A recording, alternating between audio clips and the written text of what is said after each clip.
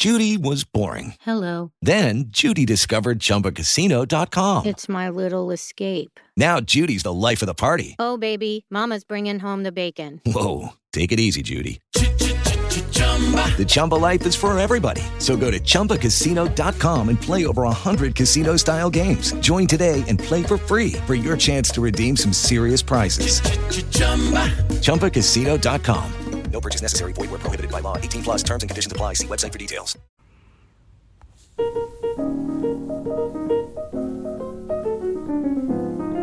Welcome back to another episode of Warren Family Letters Home. My name is Lauren Muse, and I have a passion for history and genealogy, looking beyond the names and dates to who people were and where they were at certain points in time.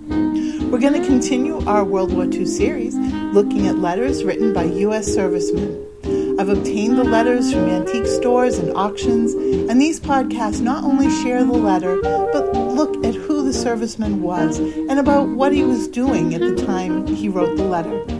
It's my hope that someone will hear the podcast and recognize a family connection with one of these heroes and contact me. These letters home belong home, with descendants to cherish and show with pride. Our next letter was written by Lieutenant James Hazen Hardy, Jr., U.S. Navy.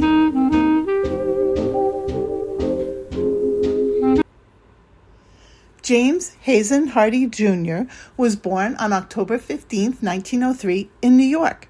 He was the only child of James Hazen Sr. and Emma Hardy. James Sr. was in medical school to become a dentist when he married Emma in 1902. An interesting note about Emma, on December 9, 1900, she had both of her legs broken in a terrible train accident in Philadelphia, where a boxcar jumped the tracks and derailed a coach car. There were 20 people injured in that accident. In the 1925 census of New York City, we find the family living in an apartment building. James Sr. is listed with the occupation of a dentist, and James Jr. at 22 years old is attending school. That same year, James Jr. graduated from Columbia College. He went on to Harvard Law School and completed work for a doctorate at the Wharton School in Finance and Industry. In 1929, James Jr. married Isabel Rapp in Philadelphia, and on the 1930 census, the couple is noted as having a home in Havertown, Pennsylvania. James Jr.'s occupation is recorded as being an attorney. In 1931, they welcomed their first child, James III, and in 1934, they welcomed their daughter, Judith. The 1940 census doesn't show too much changing, except James Jr.'s place of employment is noted as a lawyer in the legal department of a trust company. It does state that his salary at the time was $4,000, which today would equate to about $85,000 per year. On February 16th, 1942, at age 38, James registered for the draft. He is described on his registration card as 5'9", 190 pounds, blue eyes, brown hair, and a light complexion. We find James enlisted in the U.S. Navy and stationed at Quonset Point, Rhode Island from February 23, 1943 to June 9, 1943. Quonset Point was a U.S. naval training facility where recruits received training in specialized fields. James received training in radar. On June 27, 1943, James was transferred to ARGUS, Port Hueneme, California, excuse my pronunciation here, where training continued until October 4, 1943. He was assigned to ARGUS Unit Fort 15, and his overseas duty began in the Pacific Fleet Radar Center, Oahu. The ARGUS program trained men for elite amphibious combat teams, able to land in potentially hostile territory and rapidly deploy radar and radio communications equipment, allowing for interception and prevention of enemy air and surface attacks on Allied Pacific bases. The name ARGUS came from the mythological Greek monster with 100 eyes and was also chosen to symbolize the all-seeing radar of the ARGUS units. Apparently, the movement of Unit 15 was a confidential matter. In the muster rolls that I found, his unit was put on the USS Lunga Point CVE 94, but there are missing dates from there. I did find on a website, ARGUSunits.com, that there were declassified records that show ARGUS Unit 15 actually departed Port Hueneme aboard the USS President Polk, October 1943. And further, in 1944, the Argus position report indicates that Unit 15 was located in the Marshall Islands performing combat duty. But a now declassified report titled Status of Naval Aircraft Service Units in Pacific Area, which was dated October 1st, 1944, indicated that Unit 15's location was actually Tinian from July 1944, and the unit showed as scheduled to be relieved and decommissioned about November 1st. In navigating all of these dates, I believe it was as the unit was readying for the move to Tinian that Lieutenant Hardy wrote a letter home to his wife.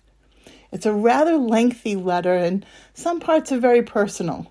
So I've chosen excerpts to share in this podcast. Saturday, June 3rd, 1944. To Mrs. J. Hazen Hardy, Jr., Minoa, Pennsylvania. My darling, today is Judy's birthday. I know you will make it a happy one for her. What a wonderful memory the children will have when they look back upon the many things their dear mother did for them to make them happy. We're not very busy right now. Our equipment is all packed, ready for loading. I had all my personal gear packed in a kid bag and a parachute bag. There are just odds and ends of no particular value in the sea chest. I could really just discard it here. I may keep it as a convenient storage receptacle. It looks like a couple more weeks, but we'll probably be twice that time en route. It's really nothing to get excited about. By the time we get there, things should be pretty well secured. After all, as I've mentioned, before the equipment we have is too valuable to risk unnecessarily. There will probably be raids, but as I was speaking to Joe the other day from Unit 16, they had 36 raids, some large but most small, and not one man was scratched. If you dig a good foxhole and get in it, you're well protected against anything except a direct hit.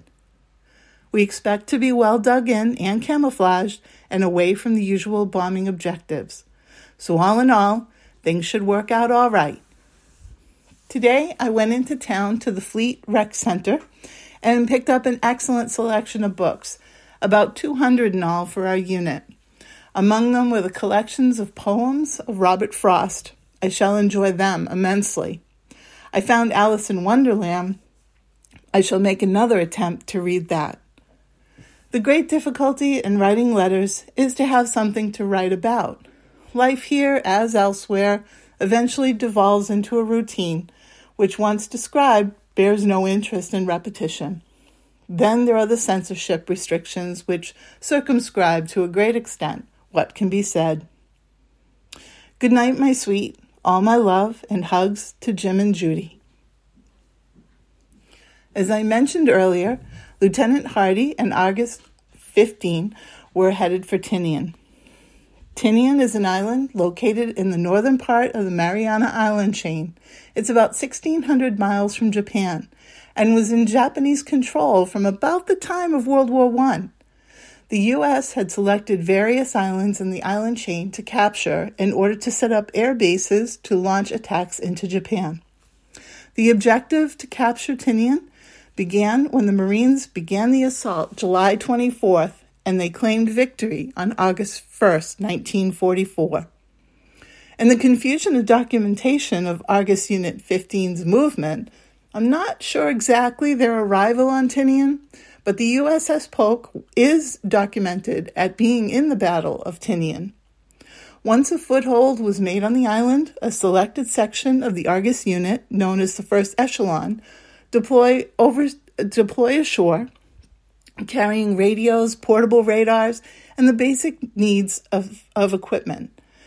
These first elements of the ARGUS units took over parts of the fighter direction role from the destroyers at sea and become the chief component in detecting and warning of approaching enemy air and surface attacks. As the invading forces' position gained strength and became secure against counter-offensive attacks from any enemy forces still present, the assault stage transitions to the development stage. Once Tinian was in Allied control, the Seabees went to work on construction of the world's largest air bases. On the Tinian North Field, they built 4 8,500-foot runways and 2 similar runways built a few miles southwest. Part of the base would have been devoted to the radar and radio communications that would be manned by ARGUS personnel.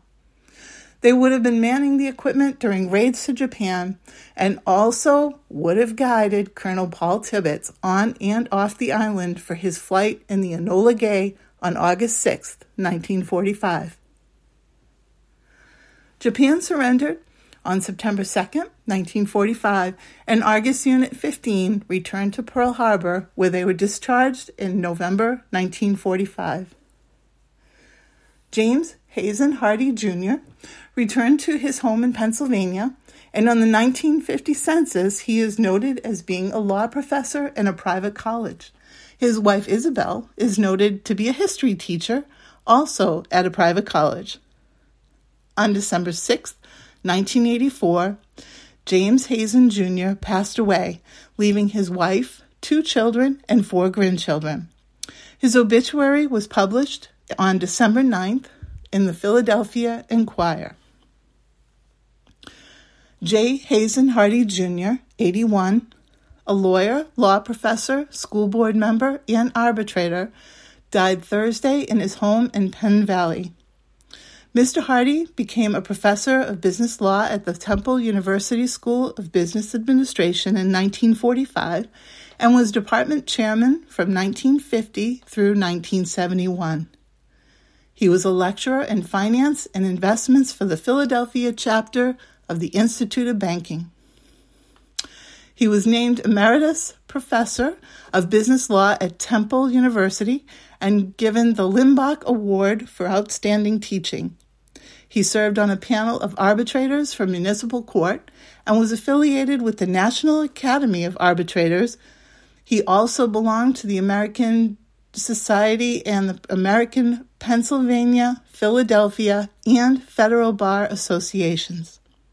He was a school director of the Havertown Township School District and past president of the Manoa PTO. He was also a founder of the Manoa Community Library.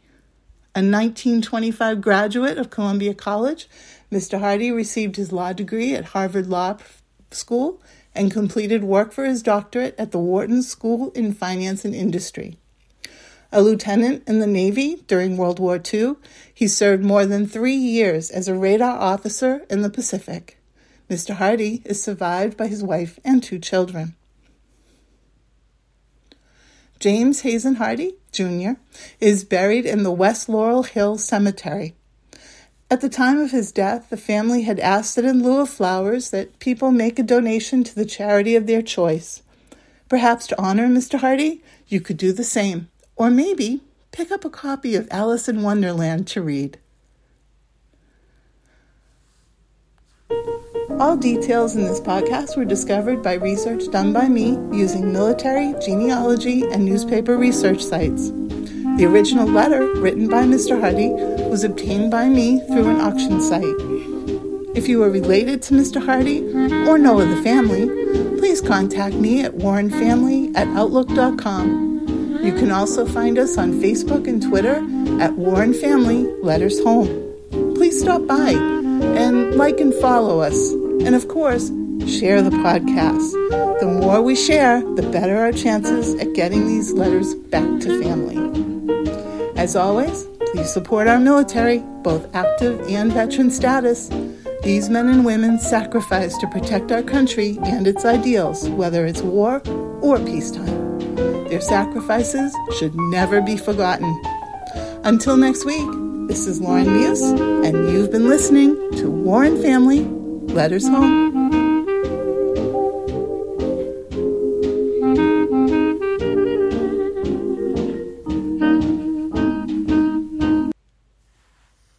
With Lucky Land Slots, you can get lucky just about anywhere. Dearly beloved, we are gathered here today to... Has anyone seen the bride and groom?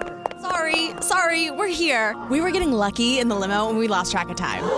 No, Lucky Land Casino, with cash prizes that add up quicker than a guest registry. In that case, I pronounce you lucky. Play for free at LuckyLandSlots.com. Daily bonuses are waiting. No purchase necessary. Void where prohibited by law. 18+. Terms and conditions apply. See website for details.